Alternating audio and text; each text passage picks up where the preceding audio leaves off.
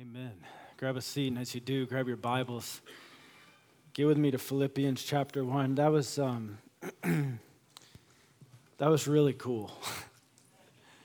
There's a profound statement, right? And why it was so cool, I remember the days. We're 2 years old, right? But I remember just launching the church, and the Southside Christian culture is we found to be a very buttoned up culture, Let's keep everything right here in the box. And Pastor DJ said it best: if we can't get it fired up for Jesus, what can we get fired up for? And I was just thinking as we were sitting there, singing there, and the Ark of the Covenant, Old Testament. This has nothing to do with the message, okay? So if you're like, where's he going with that? I don't even know. The Ark of the Covenant's coming back into, they're bringing it back. And King David is dancing. The king, he's dancing. That isn't what the dignitaries did. That wasn't dignified. And he shows up back home and he walks in the door and his wife's like, what was that? What were you? You made a fool out of yourself. And he said, I'll become even more undignified than this. And just cool. Just cool. Thank you for going all out in worship there. Philippians chapter 1. If I haven't said it yet, if you need a Bible under a seat close by, you'll find one. And if you don't own a Bible, please leave with that. We would love for you to leave with a copy of God's Word. Find in the table of contents there this book called Philippians. And we get in this study, if you're just joining us, we're walking very slowly through one of the books in the New Testament. It's just 4 chapters long. It's like this tiny little treasure in the New Testament called the book of Philippians. And we're walking slowly through this, and we come to a paragraph in this book today that, man, I'll just be honest with you, the message I have prepared does not do this passage justice.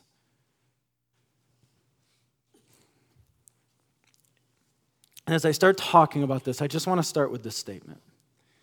What we believe about dying may best determine how we go about living. And some of you know that to be so much more true than I do standing up here and saying that. Because you maybe have received news at some time in your life that for the first time in your life, you were confronted with the reality of days being numbered. What we truly believe in our heart, not what we say we believe in our head, but what we truly believe in our heart about dying will dictate how we go about living. Some of you know the reality of that because maybe the number next to that age thing in your life is a little higher. And you just know kind of the reality of it, that is the age number increases, the likelihood of us being closer to this thing called death is just higher. But young people, listen to me. Young people, look at me. What you believe about dying, even right now as a 13, 14, 18, 25, 35-year-old, will greatly impact how you go about living with the years that God gives you here on this earth. Because here's the thing. Every culture for all of history we don't know what to do with this thing called death. Every culture in all of history has feared in some ways this thing called death.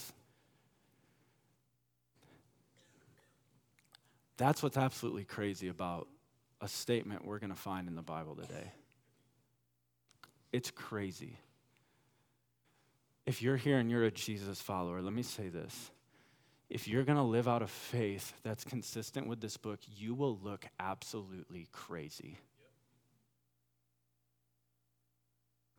Because what we're going to find in a very short little verse today is this guy named Paul who wrote this.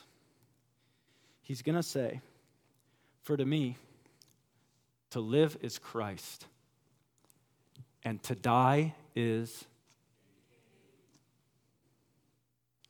okay, here's something we got to wrestle with. And if you've grown up in church, if you're more familiar with the Bible, you're very familiar with that verse. The danger of verses we're familiar. Why are verses familiar? Why are some verses familiar? Because they're flat out so good. They contain some depth of the truth of life. And we slap them on a Christian coffee mug and we're like, yeah! Before we slap this thing on a Christian coffee mug, because it is so good in depth, man, when we come here today, let's slow down. Let's meditate on it. Because for the first time in my life this week, it really hit me that when Paul says to die is gain, he actually meant it.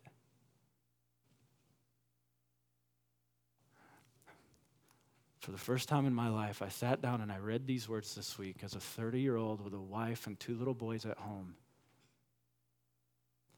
And I just had to push my Bible back and go, Lord, could I say in integrity right now that to die would be gain?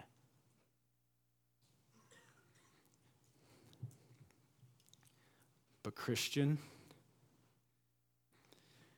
if we can come to a place in this life where we can say, to live is Christ, to die is just gain, it will radically affect the years we spend here. I want to read this whole passage, and then I want to pray, and then we're going to break it apart in chunks. But I think for this passage, you have to hear the whole thing together before we break it into its pieces. And so let me read it here, beginning in the middle of 18. Yes, and I will rejoice. Yes, and I will be glad. Yes, and I will take joy in. For I know that through your prayers and the help of the Spirit of Jesus Christ, this will turn out for my deliverance, as it is my eager expectation and hope that I will not be at all ashamed, but that with full courage, now as always, Christ will be honored in my body, whether by life or by death. For to me, to live is Christ, and to die is gain. If I am to live in the flesh, that means fruitful labor for me. Yet which shall I choose? I cannot tell. I'm hard pressed between the two. My desire is to depart and be with Christ, for that is far better. But to remain in the flesh is more necessary on your account. Convinced of this, I know that I will remain and continue with you all for your progress and joy in the faith, so that in me you may have ample cause to glory in Christ Jesus because of my coming to you. Pray with me. Father, every word of your word desperately needs to be breathed out by your Spirit into our hearts. And yet, Lord, I feel the weight this week of trying to articulate into words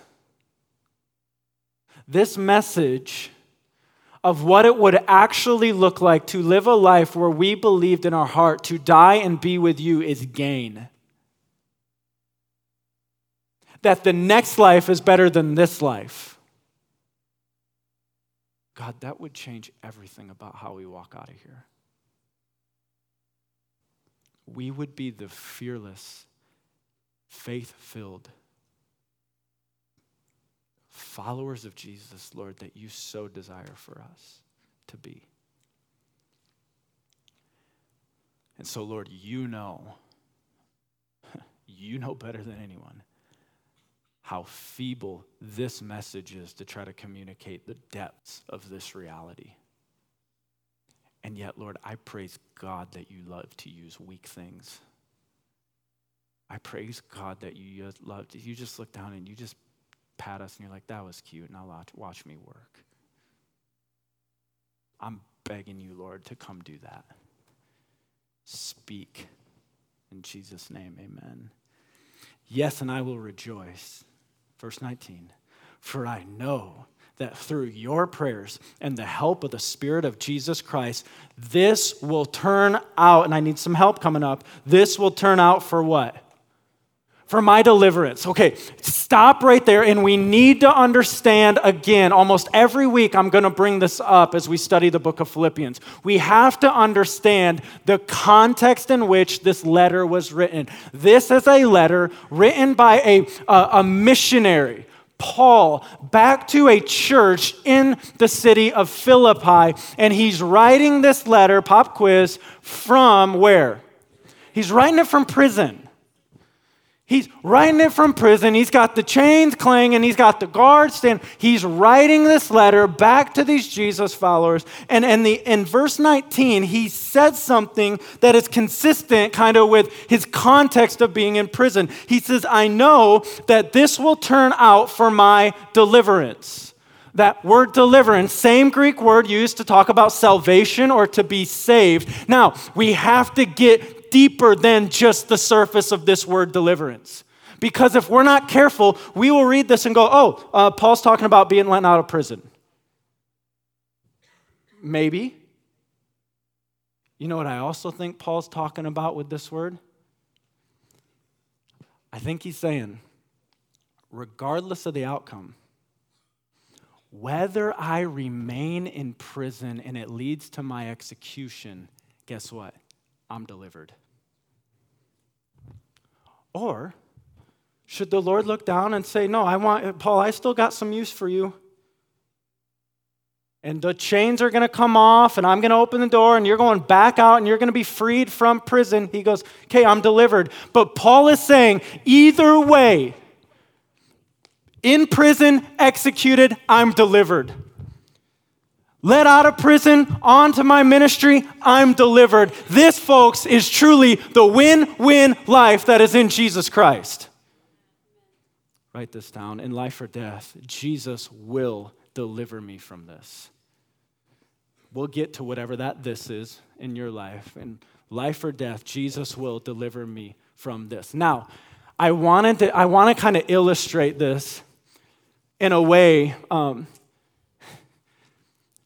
that we can try to grasp, because I know maybe we say it in our head that in life or death, like Paul's like, I'm going to be delivered from this, but I want us to feel this. I want us to grasp this, and I want to do this through kind of two God at work stories in our church. And so let me introduce many of you to a dear woman you're going to see here a picture of that we loved greatly in our church. Her name is Cynthia Gillespie. And some of you got the privilege in the short time that Cynthia was able to call Harvest home. Some of you got the great privilege of meeting this woman. Others of you, I'm going to kind of introduce you to her story here in this time. But I don't want you to lose sight as I talk about these two God at work stories, the context of verse 19. Cynthia has a lot of family in our church here. And one of her brothers, Greg, attended Harvest, was part of our core group before this church even launched. And in March of 2016, Greg shared the gospel with her. And she just kind of set that off to the side. I don't know if it was politely or impolitely, but she just, that's okay, thanks but no thanks. And shortly after that, though, around June of 2016, the Lord started drawing her in here to Harvest. And I remember one of the things when someone's new at our church, we try to have people be intentional to reach out to them. And I remember Cynthia saying, I showed up that Sunday in June, and like that Wednesday or Thursday, my phone rang, and I picked it up, and it was Therese Anderson from church. She's like, hey, Cynthia, this is Therese. And she's like, oh, no, these church people got my number. And, just did a great conversation with Therese. And another thing the Lord was using, and Cynthia kept coming back, and she kept coming back. And I think it was early August of 2016. Pastor DJ had just preached a message. And like a beeline, Cynthia made her way up to him as, everyone was leaving. And if you knew Cynthia, you knew she was direct. And I loved when Pastor DJ talked, he just, hey, I want to get saved. And DJ kind of, when we were talking about this before, I think was kind of doing like, oh, yes, let's talk about that. And she's like, no, like, I want to get saved. And right here in this place, at the age of 69 years old, Cynthia Gillespie bowed her knee to Jesus as Lord. Last September, about a year ago at this time, we baptized her. She stood in the tank, went public with her faith in Jesus Christ. And I'll tell you something, the woman standing in that tank right there, ask her family, was a different woman. From the inside out, different. That's September of 2016. On March 17th of 2017, this year, Cynthia was diagnosed with cancer. And it quickly began to take its toll on her, and it was July 13th of this year that this Savior she had just met personally less than a year before called her into his presence.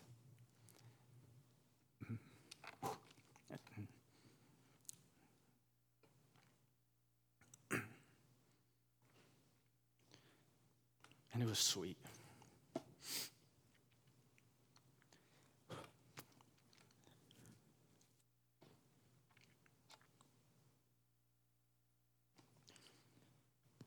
Come on, Brock.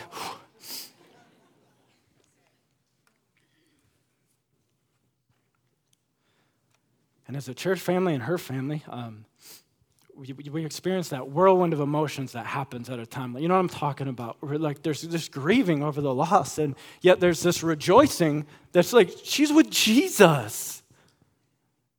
Hashtag jealous. Cynthia didn't know what a hashtag was, I don't think. And this is the story of Cynthia Gillespie. Now, with that in our mind, I want to invite someone to the stage with me. David, come on up here with me. When Paul says, I know through your prayers and I know by the power of the Spirit, I'm going to be delivered from this. And I believe the implication of that word, salvation, to be saved, delivered, is this two-pronged. Whether that means God chooses to do it this way, or whether that means God chooses to release me, one way or the other, I'm going to be delivered for this. I invited David up here today because you just heard Cynthia Gillespie's story. David has a very similar story in some ways, and yet in some ways different for how it has turned out. And so, David, I'd love to just start. Would you mind sharing with our church family, when did you come into relationship with Jesus Christ? When I was in 1962, yes, there was a time then, I wanted to be baptized. I loved the Lord. I thought that was great. I just wanted to read everything I could about it and be there. But like many people, I got older, and I went in the military, and I went to night school for college, and then I created a business and kind of got caught in that. But in the fall of 1999, the Lord just said, I'm done with that. And he just grabbed hold of me, and I've been preaching and talking to people about the Lord Jesus Christ ever since.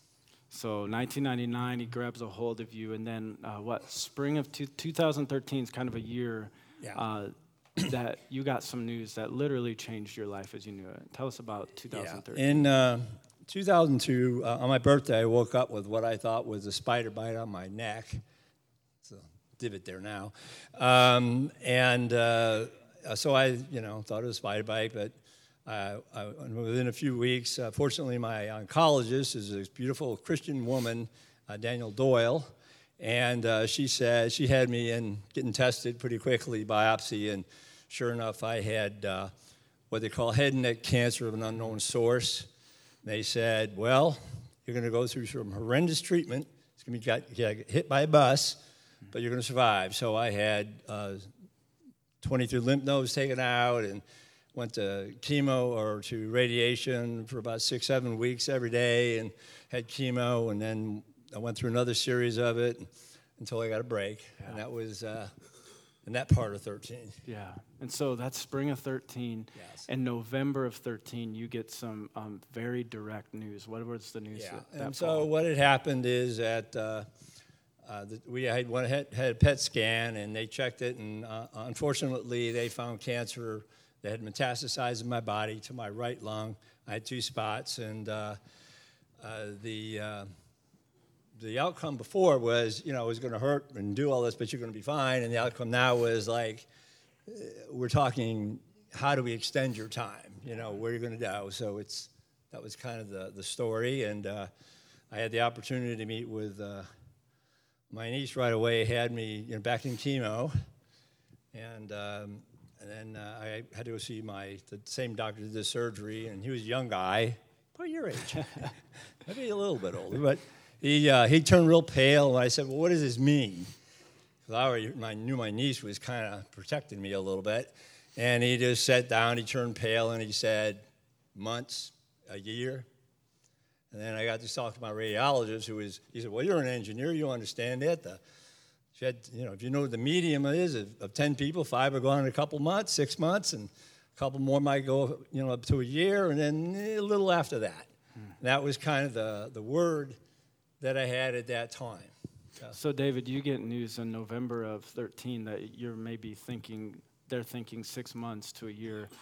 What goes through your mind when you hear that? For many years, there's people in this room that I've had Bible studies with, I used to always teach, if Jesus Christ come to that door and said, I want you, would you go? I'm going to tell you, a lot of people said my kids or my parents or the grandkids, I want to stick around a little bit. I was always, I'm ready to go. So at this point in time, I'm thinking in the back of my head, I'll get everything in order and I'll be ready to go. Yeah. And fortunate for me, on that year, I decided for Christmas that I would get a little clock for some of the members of my family. And on the back of it, I put Psalms 31:15, which says, my time is in your hands. It's all up to the Lord. And then we had a great Christmas. And in January, I got asked by Mayor of Indianapolis to come to some award thing. And I said, okay. So I showed up, and then I got an award. And so they whispered to me, well, you might have to say something. 1,200 people, they would come in there and hear about businesses getting an award if you're a minority company or a women-owned business or whatever.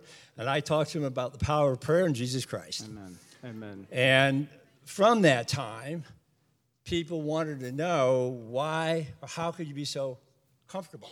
Yeah. And so lunches and invites and all that, and we talked about Jesus Christ. Amen. So that's what's been going Amen. on. And so, let's see, I'm not great at math, but 4 years ago, Yeah. what are doctors telling you today? Well, my young niece tells me she always wanted a miracle, so I might be her first. But right now what they're telling me is that because in 14, after it went to my right lung, it went to my left lung, we cut part of that out. They now say if I can get to October of 19, then I might be cured. So that's pretty cool. Wow. And in your story, you heard a pastor get up one time and talk about taking a Bible into the hospital and just ministering to people with God's word who found themselves sick or in seasons of life like this. And you whispered in the back of your head when you heard that, that'll never be me. Never say never, right? Yeah. Because since you've gotten this news, what's your ministry look like? I have, never say never to the Lord, because he's in charge. Yeah. He was in charge the whole time I was sick, lost a lot of weight, bald and kind of crazy looking. The Lord was with me. He was there, and when you were having a hard time, the Lord would show me the beauty of the flowers or the sun, the warmth of the sun in your body, or the snow sticking to the trees. You just kind of could feel him there walking with you.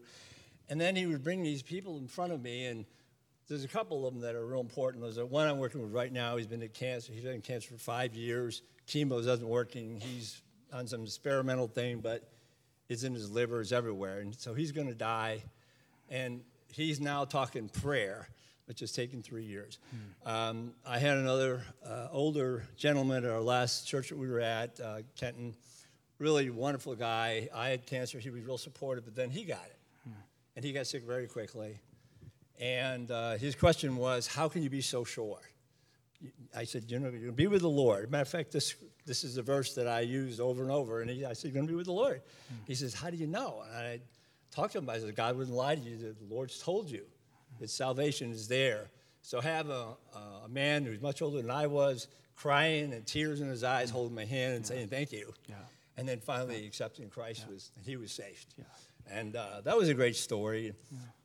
For those who I remember in 2014, when Israel was getting bombed, my niece had told me one thing: do everything you want to do now, because we had more surgery coming and all that. So we went to Israel, and that was when everybody was bombing Israel.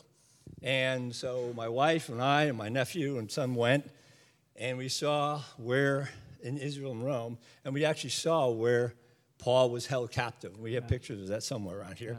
Yeah. The thing about it is, with all the bombings, nobody showed up. My wife just had knee surgery, so we couldn't really get around very well because I'd been through all this other chemo stuff. But every place we went that usually take hours, we just walked right up there and put our hands in and out. We had a guide, and he said he'd never seen this before. Yeah. And we got to walk the path. We went to Galilee and Jerusalem, the Dead Sea, the scrolls, and all that. It was a wonderful experience, and the Lord is always there. Yeah. And like right now, today, I find that my phone doesn't stop. There's people to pray with. There's people who are sick. There's family members who have cancer now. I get to be with them. Amen. I want you to stay right here, David. Yes, and I will rejoice, for I know that through your prayers and the help of the Spirit of Jesus Christ, this will turn out for my deliverance. If we were to ask the world, two stories, both Jesus followers, both people beloved by God. If we were to ask the world, who was delivered from this? What would they say? What would the world say? David was. And I'm confused. Like, you say God loves both of them the same, and they're both diagnosed with this sickness, and the Lord in a matter of months takes one, and the Lord, years later, here's the other one standing right here before us. The foundational Christian belief the foundational Christian belief and the answer to the question, who is delivered, is both of them were. Paul says, if I stay, it just means more fruitful labor for Christ. If I stay, it just means more fruitful labor for Christ. But the greater deliverance is the day we'll get to stand before Jesus and we'll see him face to face. David, we're jealous of that, right? Yes, absolutely. Will you thank David for just sharing his story with us? Thanks, David.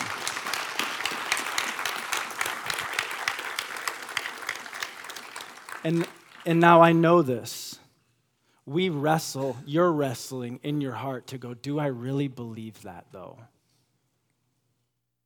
Do I really believe that Cynthia was delivered, the ultimate deliverance, the ultimate save, to go and be with Jesus? I believe it intellectually. Do I believe it in my heart? And when we see a point on a sermon like this, in life or death, Jesus will deliver me from this. Listen, I love you enough to say this. Whatever that this is in your life, whatever it is that you would love to be delivered from the Lord from, if it's similar to these two stories that we have here, if it's something completely different, let me speak very candidly to you and let me say this. What is the worst thing that could happen in that scenario?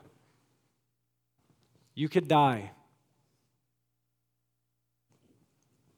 And if you know him, guess what?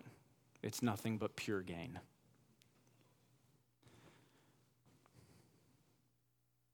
I know that through your prayers and the help of the Spirit of Jesus Christ, this will turn out for my deliverance. Why do I believe? Paul means either deliverance through life or death, because look at what verse 20 says. As it is my eager expectation and hope that I will not be at all ashamed. What are you talking about, Paul? What do you mean that you won't be ashamed? That it's your eager expectation that you will not be ashamed, keep reading, but that with full courage, now as always, Christ will be honored in my body, whether by what? Now I need us to slow down. I need you to understand what Paul just said.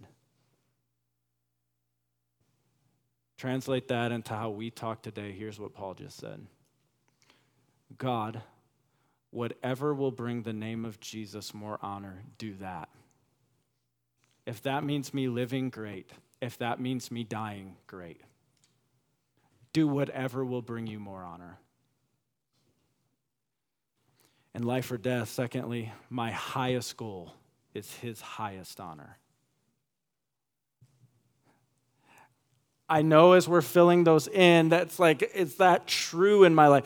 Can we say that our highest goal is his highest honor? Because you and I both know this. We know the tension between living for ourselves and our honor and living for the Lord and his honor. And there's something that's always in that deep, dark corner of our heart that says, live for yourself, do this for you, you deserve this, and life's about you and all of these things. Listen, it's a lie. If you want to be miserable, live for yourself.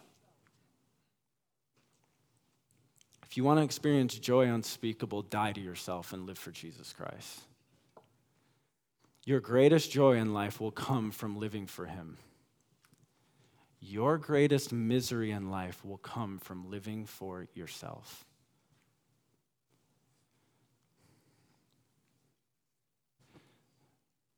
That's why some of the most selfish people we know are the most miserable people.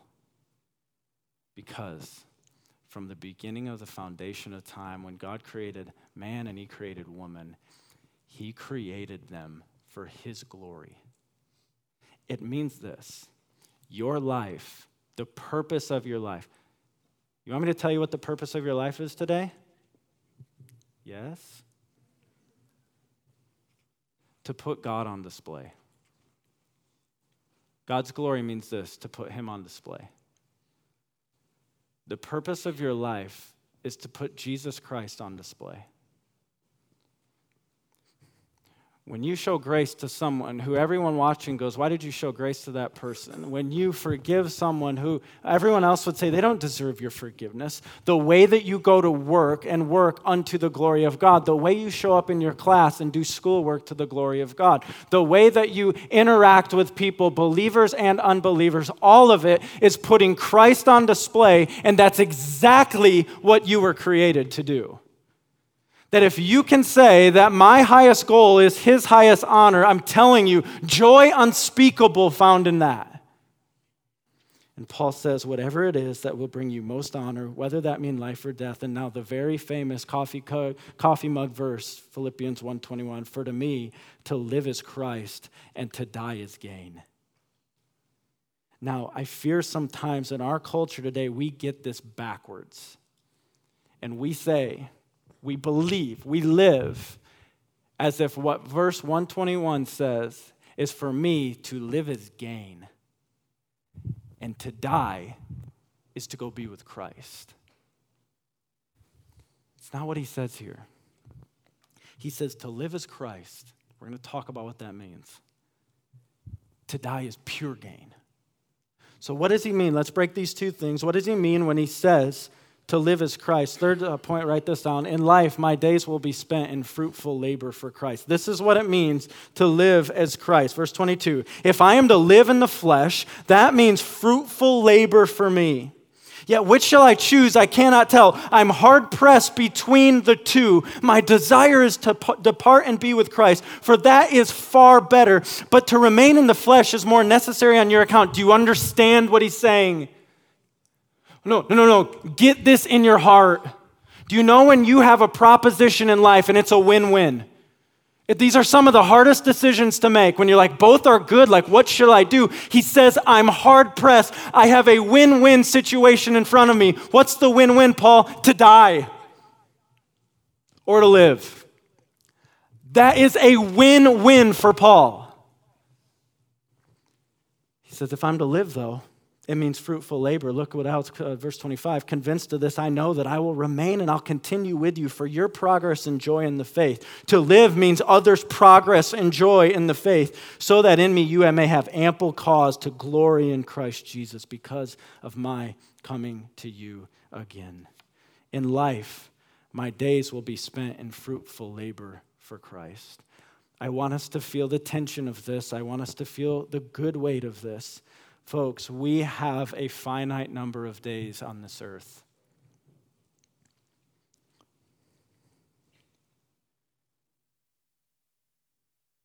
Man, let's not waste those away just on frivolous things. You know, around here, one of my favorite quotes, my favorite poems, written by a stud named C.T. Studd. I wish my name was Stud with 2 Ds. Only one life 'twill soon be past. Only what's done for Christ will last. Now listen, I know some of us in here were like, all right, I'm selling the house and I'm moving to Africa. And if that's what Jesus Christ says to do, you better do it. Agree? If that's what Jesus Christ says to do, you better do it. And you will experience the joy unspeakable that comes from that. Only one life will soon be past. Only what's done for Christ will last. Might mean sell everything, move to an unreached people group, and tell them about Jesus Christ. And man, we pray as a church, we're sending out all kinds of people like that. You know what it also might mean? Stay right there in the context in which God has you and live in the same context, same neighborhood, same job, same people, same friends, all of that with a completely different motive of how you're going to win them to Jesus Christ. If I live, Paul says, it just means more fruitful labor for Christ. Now let's talk about this in death thing. Last point. In death, I'll experience great gain because to be with him is far better than to be here. Back to verse 21. For me to live is Christ, to die is gain. If I'm to live in the flesh, it means fruitful labor for me. Yet which shall I choose? I cannot tell. Look at what he says about death. I'm hard pressed between the two. My desire is to depart. I desire more to go be with him right now. For that is what he says, far better. Hear me. Paul had to die to himself in order to desire to stay here and live. Follow the logic of that statement. He had to die to himself in order to desire to stay here any longer and not go see Jesus right now. And it wasn't because he was so miserable, oh, just kill me now, Lord. It was because he was so joyful over the proposition of one day hearing his Savior say, well done, good and faithful servant. For to me, to live is Christ, to die is gain. So, Christians in the south side of Indy, 2017.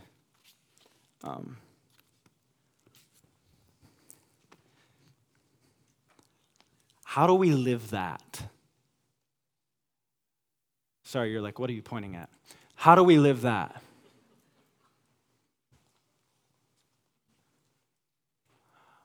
How do I really live in such a way that I believe with every fiber of my being that if I'm still here upright with a heartbeat and breathing, God is keeping me here for fruitful labor for his glory and his name. And I have a finite amount of time to steward that well. And then what happens in our heart when we truly believe that on the day when our chest rises and falls for the last time, and the people who circle that bed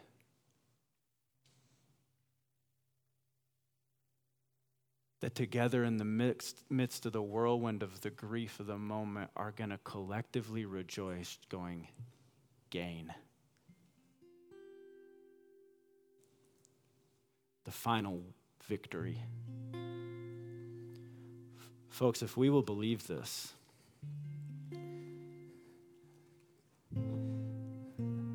we will say, what is the worst thing that could happen? Well, the worst thing that could happen is I could die. Wow, when? Imagine the cure for fear that is. Imagine the faith igniter in our heart that will be. Hey, Brock, I want you to move your family into super dangerous neighborhood for the glory of the gospel, showing and telling Jesus Christ to these people. But Lord, we could die. Paul would go, sweet. And And now if you're here right now and you're not a Christian, you're going, this is what makes these people whack jobs.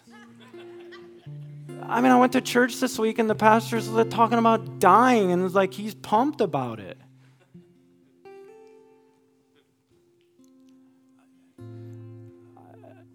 I want you to hear this if you're not a Christian. Here's why we're pumped about it. We're not living life on a suicide mission.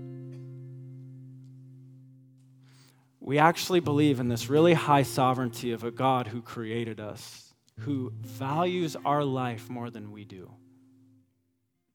He values our life more than we do so much that you and I have totally botched this thing up. You're like, you don't know me. I know I don't know you, but I know me. And I know how badly I've botched this thing up. And I bet you can relate on some things. God calls that sin. And he says it's our sin that has separated us from a relationship with him. He, from the foundation of the earth, has desired a relationship with you. The God who created the oceans and the seas and the trees and the leaves that are about to fall off them, the God who created all of that wants to, here's the word, he wants to know you. He wants to know you. He wants to know you. Personally and intimately. And so he saw how we botched this up, and he saw our sin problem, and here's what he did. He sent his son, his only begotten son, and his son came to this world, and his name is Jesus Christ, and he was fully man and he was fully God. He was born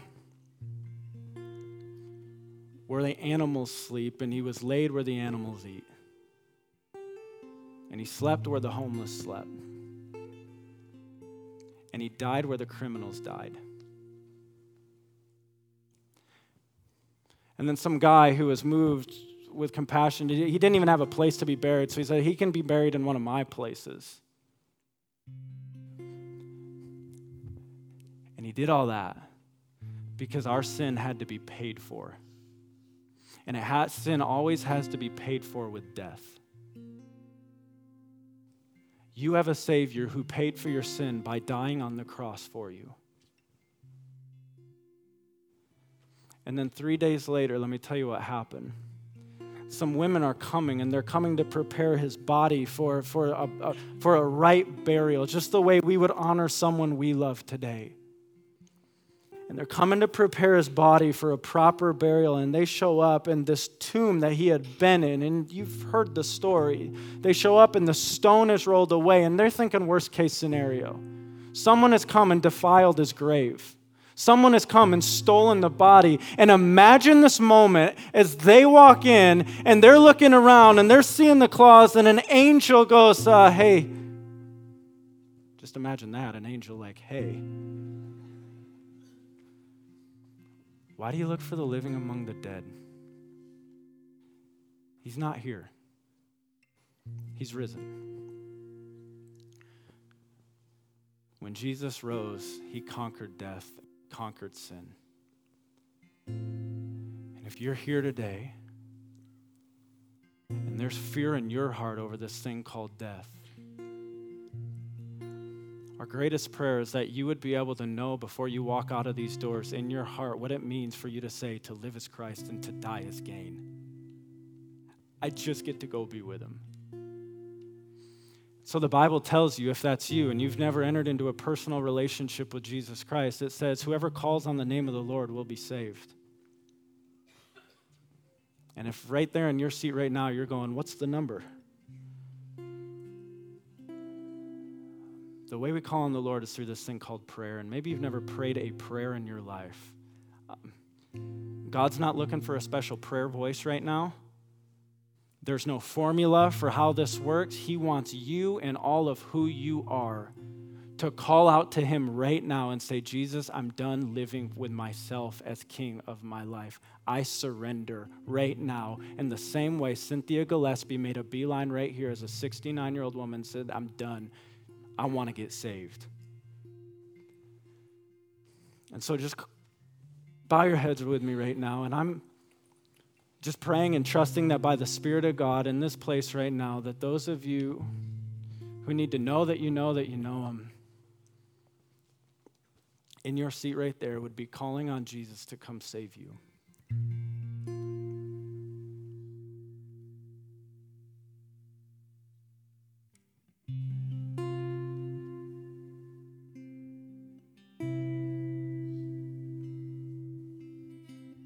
Just stay in a spirit of prayerfulness. Stand with me. Just stay in a spirit of prayerfulness as you stand.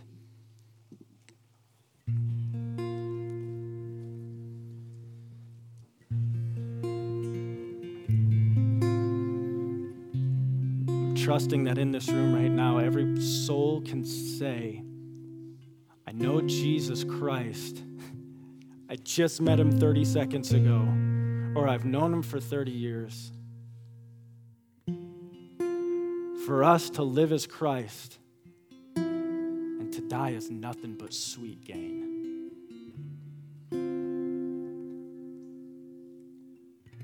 Just stay right there. DJ, will you just sing this verse over us right now? No guilt in life, no fear in death. This is the power of Christ in me. From life's first cry to final breath, Jesus commands my destiny. No power of hell, no scheme of man can ever pluck me from his hand till he returns or calls me home. And here in the power of Christ I'll stand. No guilt in life, no fear in death. This is the power of Christ in me. From life's first cry to final breath, Jesus commands my destiny. No power of hell, no scheme of man can ever pluck us from his hand. Guess what? Till he returns or calls us home, here in the power of Christ we stand. Let's lift our voices in worship in that way together. No guilt in life,